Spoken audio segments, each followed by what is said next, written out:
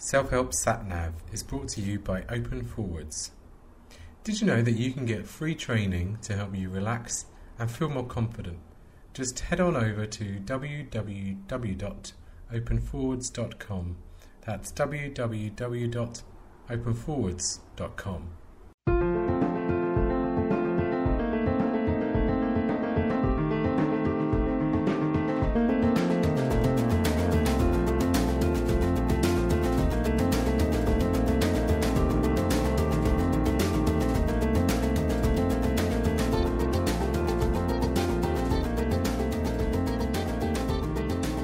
Hi and welcome to episode 19 of Self-Help Sat-Nav.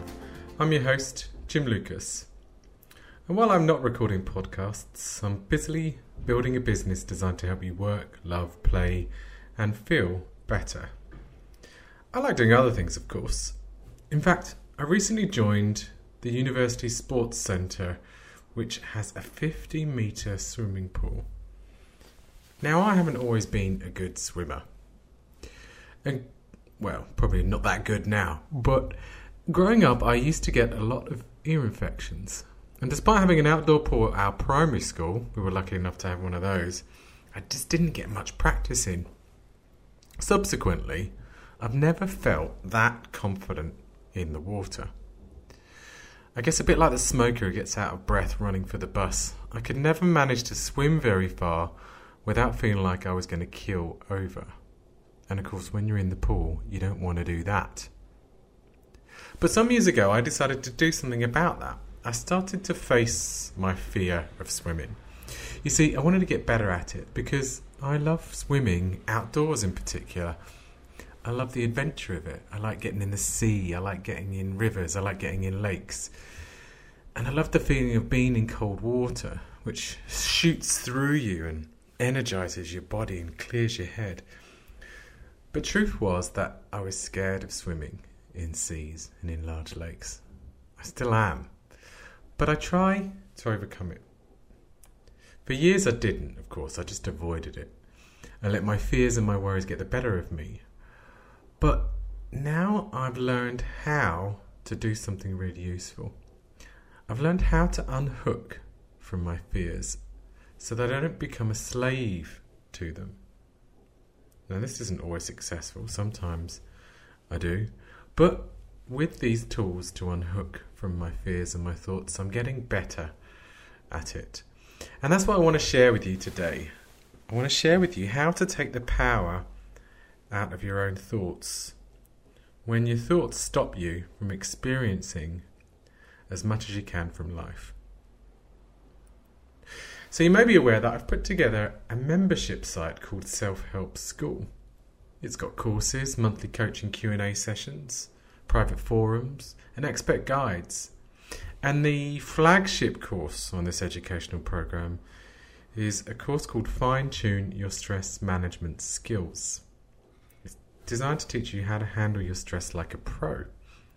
And the course focuses on teaching you these proven methods for coping better with the effects of stress at work. Because when you're busy providing a service to people, it's often a mixed blessing. You know, on the one hand, you get to do what you love. You're contributing to society by caring for people or teaching them. But, on the other hand, there's never enough time or resources to help everyone. And the risks are, as you invest so much in looking after people, that you burn out and your health and your relationships and your personal life starts to suffer. And that's what Self-Help School is there to fix or to remedy. And I recently got some feedback from one member who's working her way through the lessons of this course. And she had something fantastic to say about one of the lessons. She described it as a corker.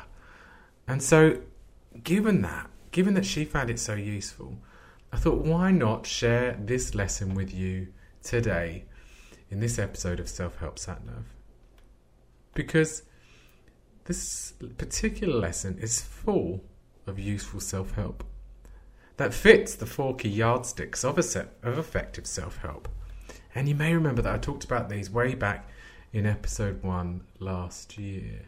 And just as a reminder, these 4 key yardsticks of effective self-help are: number 1, making sure that what you're doing for yourself has some evidence behind it, that it's got some science in it, that it's not just well-meaning, kind of good ideas, opinions on what kind of works, but rather, if you're going to invest your time and energy in something, you want to know that there's actually some proof behind it, that it's helped people. And today's lesson has that. 2, that also in what we're doing, that we acknowledge that life is painful, that feelings show up and can make things difficult. And this is important. There is self-help out there that doesn't do this, that tries to make things kind of rosy, tries to doesn't really engage with that things are difficult. It tries to be sort of too new age, too positive. And so that doesn't really work because it's not really based in reality. So number 2 is making sure that we acknowledge just how difficult life can be. Number 3 is that self-help actually helps you implement some useful tools, helps you take some actions rather than just reading something or listening to a podcast show. They actually go forwards and do something and practice something that is going to change something. And that for that we acknowledge that you will have setbacks, that just because you learn a tool and you start practicing it, that doesn't kind of erase the problem or guarantee that you won't have setbacks. But so being aware of that and kind of building that into your practice and thinking about kind of how you deal with that when that's happening. So I'm going to try and make sure that I'm addressing all 4 of those key yardsticks for effective self-help in this lesson. And so this lesson is all about taking the power out of your thoughts. It's about a skill, an important mindfulness skill, an important behavioural skill, which is about how not to react to your thoughts when they show up. Because the trouble is, we can react too much to them. When those thoughts, those fears get really close, or they start threatening to get closer, naturally we react to them. Your mind pulls you in, trying to push away those thoughts or trying to fix them in some way. And that often makes things worse. So it's about learning to be less reactive so that you can become more composed, so that you can build that composure for yourself. Now, one of my great heroes is not someone that I've met personally, but someone that you will know, Nelson Mandela. And many years ago, he wrote a book called A Long Walk to Freedom. It was all about his life. It was his biography. And if you've not read it, I highly recommend it. It's been some time since I read it, but there's like the essence of kind of like how that book stays in my memory. It's something about his courage. And he talks about being really afraid at times of his captors. But it was important that he didn't show that fear to them. He wasn't just sort of gritting his teeth and bearing it, but he was making space for some of that fear and trying to be courageous in the face of that fear. And so he makes an important point that courage is not the absence of fear, but that courage is something that you do and helps you triumph over it. So it's not the absence of fear. Being brave is not being scared. It's about doing something when you're scared because it has a bigger purpose, like claiming your freedom. So obviously he was imprisoned in different places, and he was important to him to claim his freedom, whilst he was there in that state. And his freedom was limited, of course, because he was imprisoned. And this is similar to what we're saying here, is that you can't be free completely from your thoughts. Like, you can't get rid of them. You can't throw them away. They're there.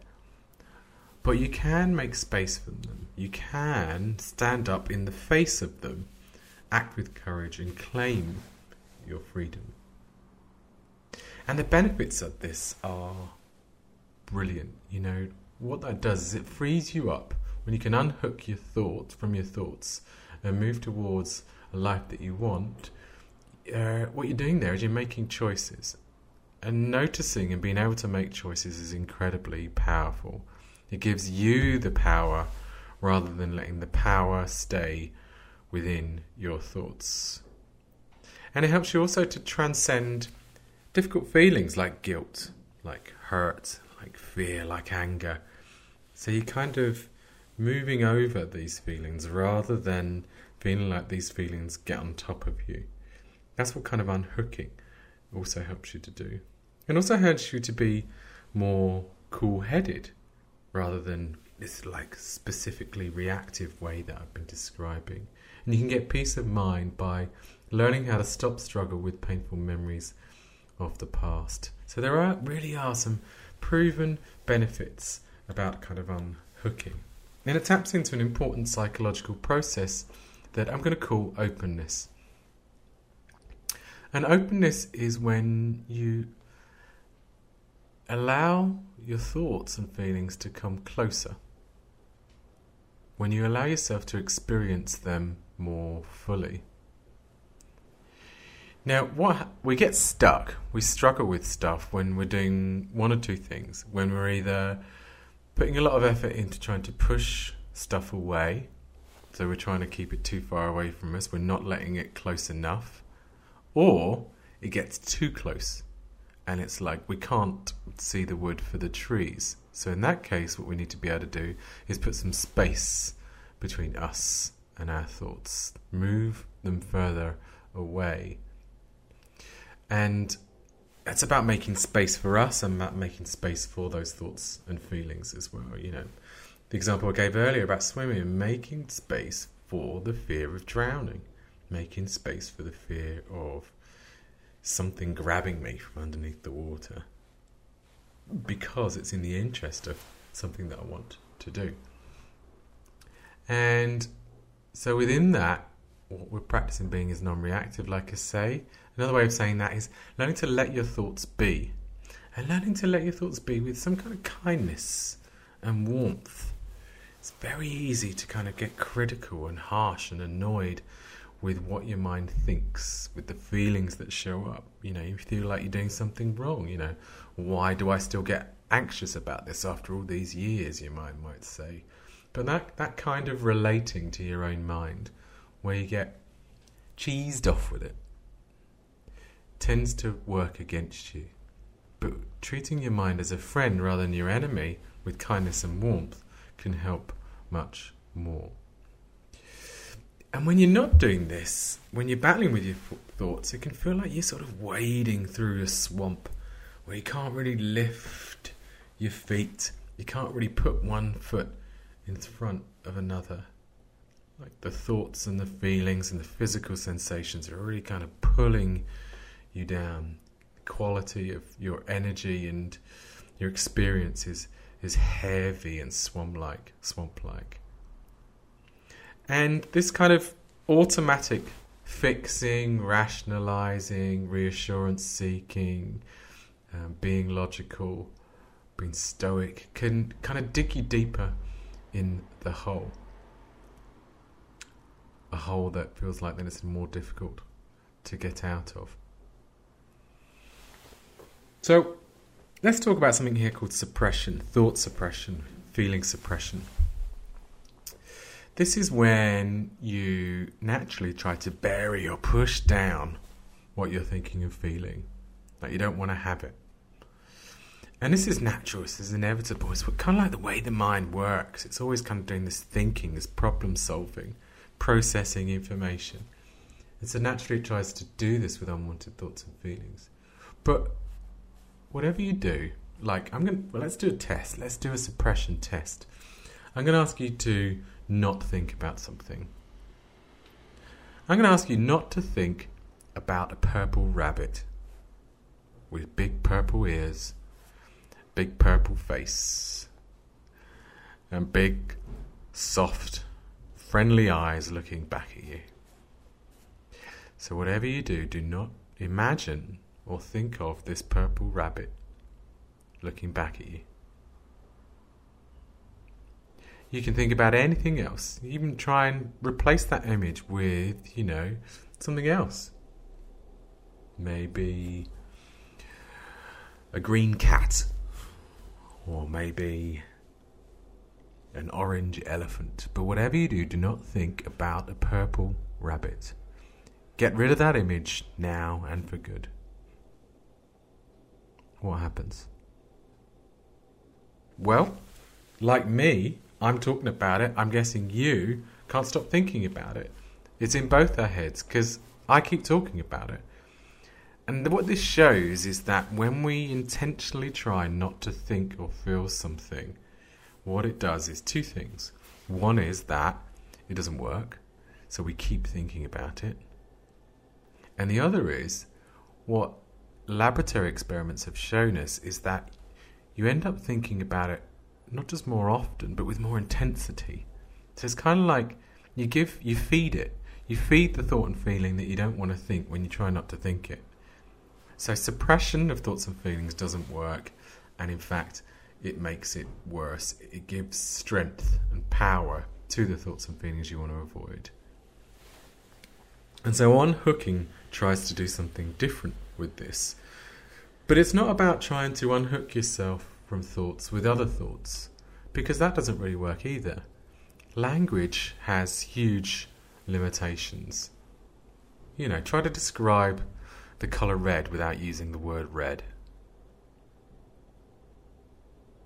It's kind of tricky, you might say it's like dark pink or it's blood-like, but, I might have had to have seen those things in order to kind of understand what you're describing. If I was colour blind, if I couldn't see red, you might have a lot of trouble describing that colour to me. Try this example. Think about the answers to these questions. What colour are clouds? What colour are doctors' coats? What colour is most writing paper? What do cows drink? No, they don't drink milk. They drink water. See how your mind lets you down? Is that you then... what we're talking about here is something that researchers call derived relational responding. Is that your mind naturally forms links, relations between things. White is like milk. Milk has a whiteness to it. And so you often think about cows and milk, and so white gets thrown in there as well, and then you fall into that trap of thinking that cows drink milk when they don't, they drink water. So language has limits. When you try to fix your thoughts and feelings with more words, it tends not to get you very far. It tends to dig you deeper in that hole that I was talking about. It tends to make you feel like you're wading through that swamp even more. Okay. So let's a quick summary here. What we're saying is suppression doesn't work of your thoughts and feelings. It's a form of trying to avoid them. This is what your mind naturally is doing when it fixes. So, let's move into then some ways that you can unhook from your thoughts. Okay, but before we do that, let's take a quick break for this advert from Self-Help School. Are you looking for ways to manage your stress like a pro? Open Forward's Self-Help School is an advanced training program, an online community designed to help you relax, have more fun and build your confidence.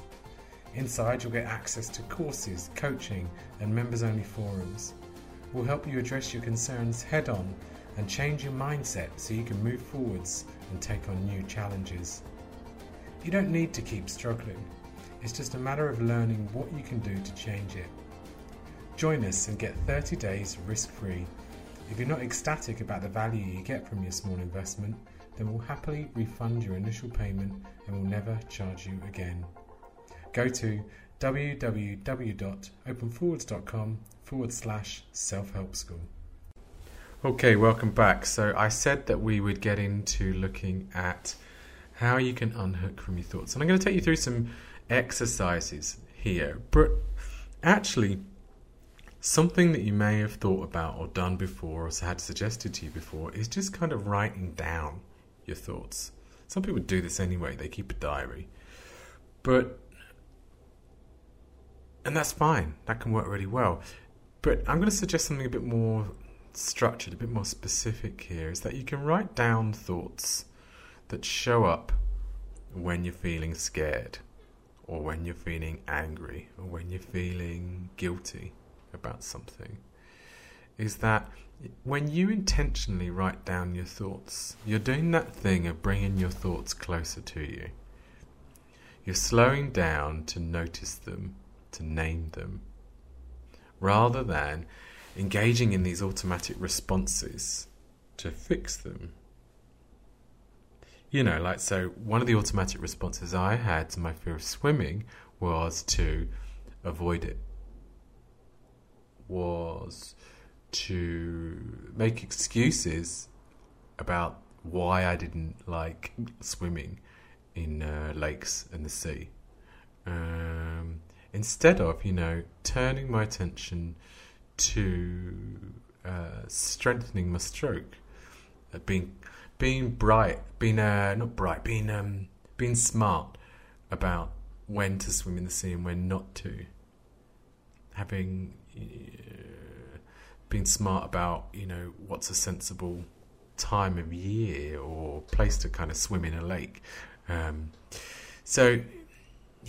Bringing your thoughts closer. And I do this now. I bring my thoughts closer when I'm scared of different things, or when I get caught up in different things. Bring my thoughts closer if I'm anxious about teaching that I'm going to do.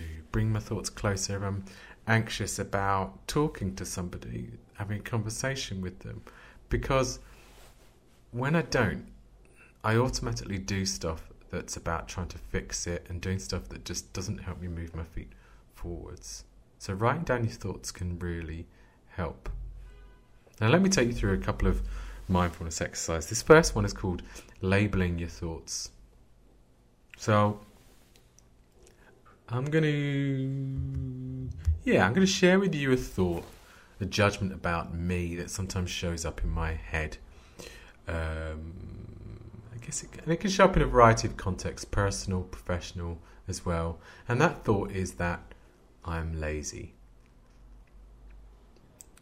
Now, I'm not going to get into the truth of that, because probably I could list a lot of things that would suggest that I am, and a lot of things that would suggest that I'm not.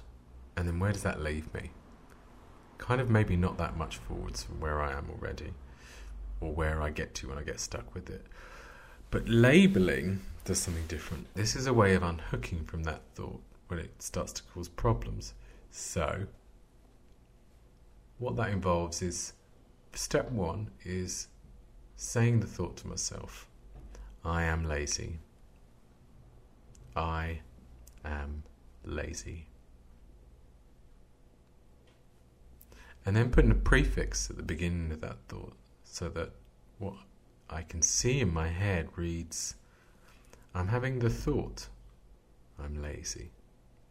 So as you can see, I'm labeling that thought. I'm labeling it as a thought, distinguished from a feeling or a physical sensation. It's a thought. Therefore, I am having the thought, I'm lazy. And this helps move me away from that thought. Put some space between it and me. Not to get rid of it, but just to unhook from it, to free me up a bit. And then I can add another prefix at the beginning which says, I'm noticing, I'm having the thought, I'm lazy. I'm noticing, I'm having the thought, I'm lazy. So try this exercise out on your own thoughts. You can try it with any thought. It's about just unhooking from them. And it's a good first step, learning to see you and your mind as different things, that your mind is just part of you, something inside of you that has thoughts. Your heart beats, your lungs breathe or move in and out. Your mind minds, it thinks. So label these thoughts. Create some separation, some distance between you and what goes on in your head. So that's called labeling your thoughts. Second exercise I wanted to introduce you to is greeting your mind. Greeting your mind. Now that sounds a bit weird, doesn't it?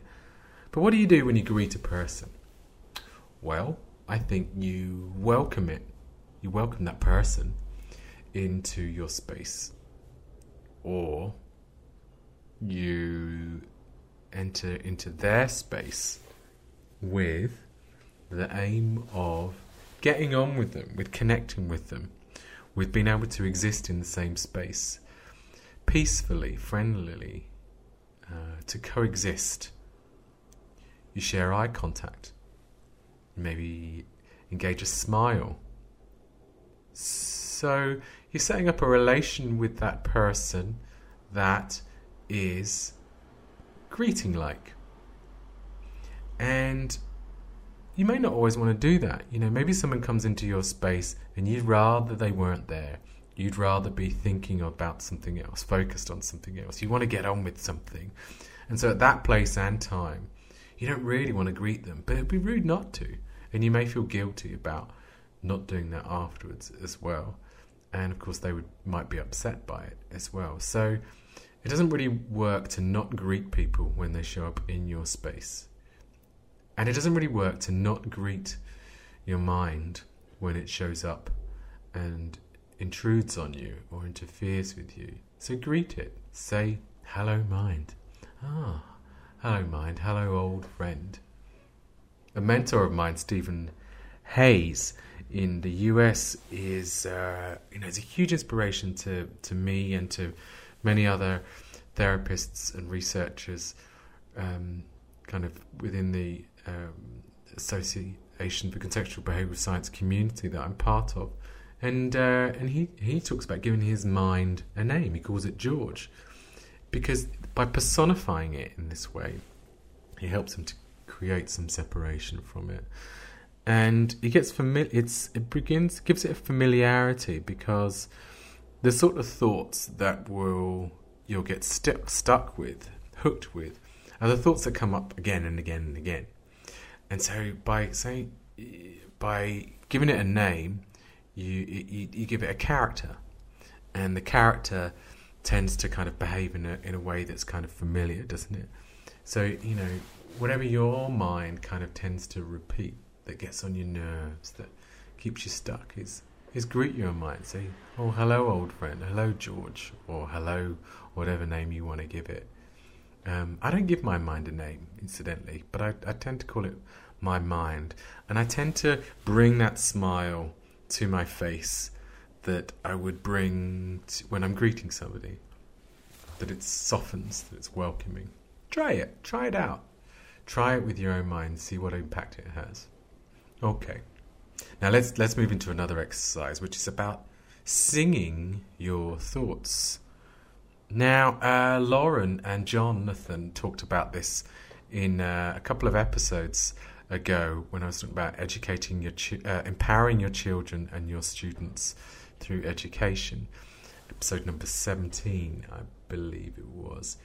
And they talked about singing their thoughts. And this is a technique I've been familiar with, but I didn't do it that much. But since talking to them, I tend to do it a lot more, and I find it pretty useful. So I'll give you an example. Let's go with this thought. I'm lazy. I'm a lazy person, and I'm going to bring in a tune, a kind of tune that I associate as being like sort of light, playful. See if you recognise it. I'm a lazy person. I'm a lazy person. I'm a lazy person. Oh, I'm a lazy person. Oh, I'm a lazy person. Oh, I'm a lazy person. Get the tune? Yeah, you got it. Love Me Do, the Beatles. And, what did you notice here about, what happened to those words? It kind of changed for me. And this is what happens, when you sing your thoughts to yourself, is that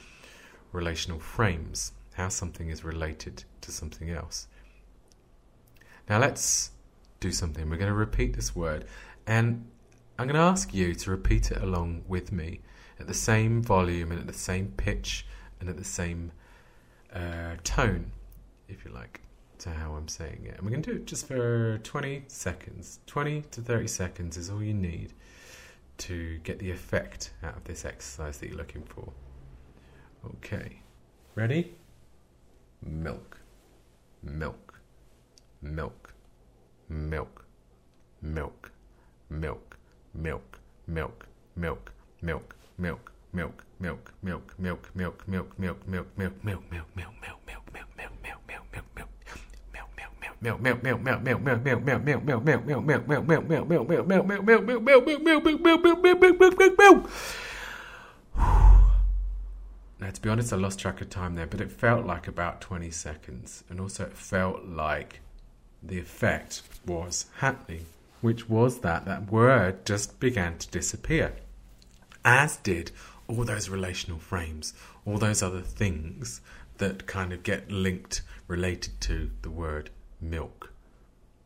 Now, this is useful in terms of your own language that gets you stuck. Because, take that thought, I'm lazy. I'm a lazy person. There might be other things that kind of show up for me when I think about that word, like, I'm a bad person. Or I'm a selfish person. I'm lazy, I'm bad, I'm selfish, I'm no good. Why do I deserve anything? Why would people like me, want to spend time with me? I'm just thinking this stuff off the top of my head. It's very easy to do. That one thought shows up that it can just spiral into these other sub-thoughts. I guess that you notice that in your own experience as well. These thoughts are problematic, aren't they? Because they don't steer you anywhere good. So the thought shows up. This is what happens. The thought shows up, and then you get locked into digging around with that thought, thinking about how it's like other things. I'm lazy is like I'm selfish, is like I'm bad, is like I'm no good in that example. So instead of spending that time in that snowball, is take a step back from it. Repeat that word over to yourself. Lazy, lazy, lazy, lazy, lazy, lazy, lazy, lazy, lazy, lazy, lazy, lazy, lazy, lazy, lazy, lazy, lazy, lazy. And notice that it changes the impact. Cool. Thanks for sticking with me here. I hope you found that really useful. We've done 4 exercises. Labeling your thoughts. I'm having the thought. I'm noticing I'm having the thought. We've done greeting your mind, welcoming it, smiling with it, treating your mind as your friend, not your enemy. Singing your thoughts to bring some humour and some play and some music into what's going on, to change the impact, to take the sting out of them. And repeating the word over and over, faster and faster, until all the other things that it can make you think of disappear. And doing all of these thought exercises to help you then move towards what it is that you want to do, to help you get the most out of life, like the adventure, the taking care of yourself, like I was talking about in swimming, or whatever your thoughts are stopping you from doing. Okay, so let's just summarize this letting be skill. It's about being non-reactive. It's a mindfulness skill. Incidentally, it's a mindfulness skill that you won't get taught in traditional mindfulness courses. In traditional 8-week courses, they do mindfulness of attention, they do mindfulness of body, they do mindfulness of thoughts and feelings, but in a different way. And that's because it's not based on this relational frame theory that I've been talking about, which is the study of behaviour, of human language in a psychological and a functional, contextual, philosophical framework. Instead, you can read an article in the New Scientist written by 3 fine fellows. 3 fine fellows called Freddie Jackson, Nick Hooper and Duncan Gillard. Really recommend that you go and read that article if you want to learn more about the basics of relational frame theory, what I'm talking about here. That was an issue that came out in...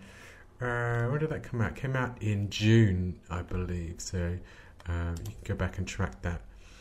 And so this unhooking, based on relational frame theory, is different to challenging your thoughts. It's not arguing with them or rationalising with them, but unhooking from them so that you can make a choice to do what matters. For me, swimming is about taking care of myself. It's about adventure. It's about learning. It's about strengthening. These are the values that make my life better. Well, some of them at least, anyway.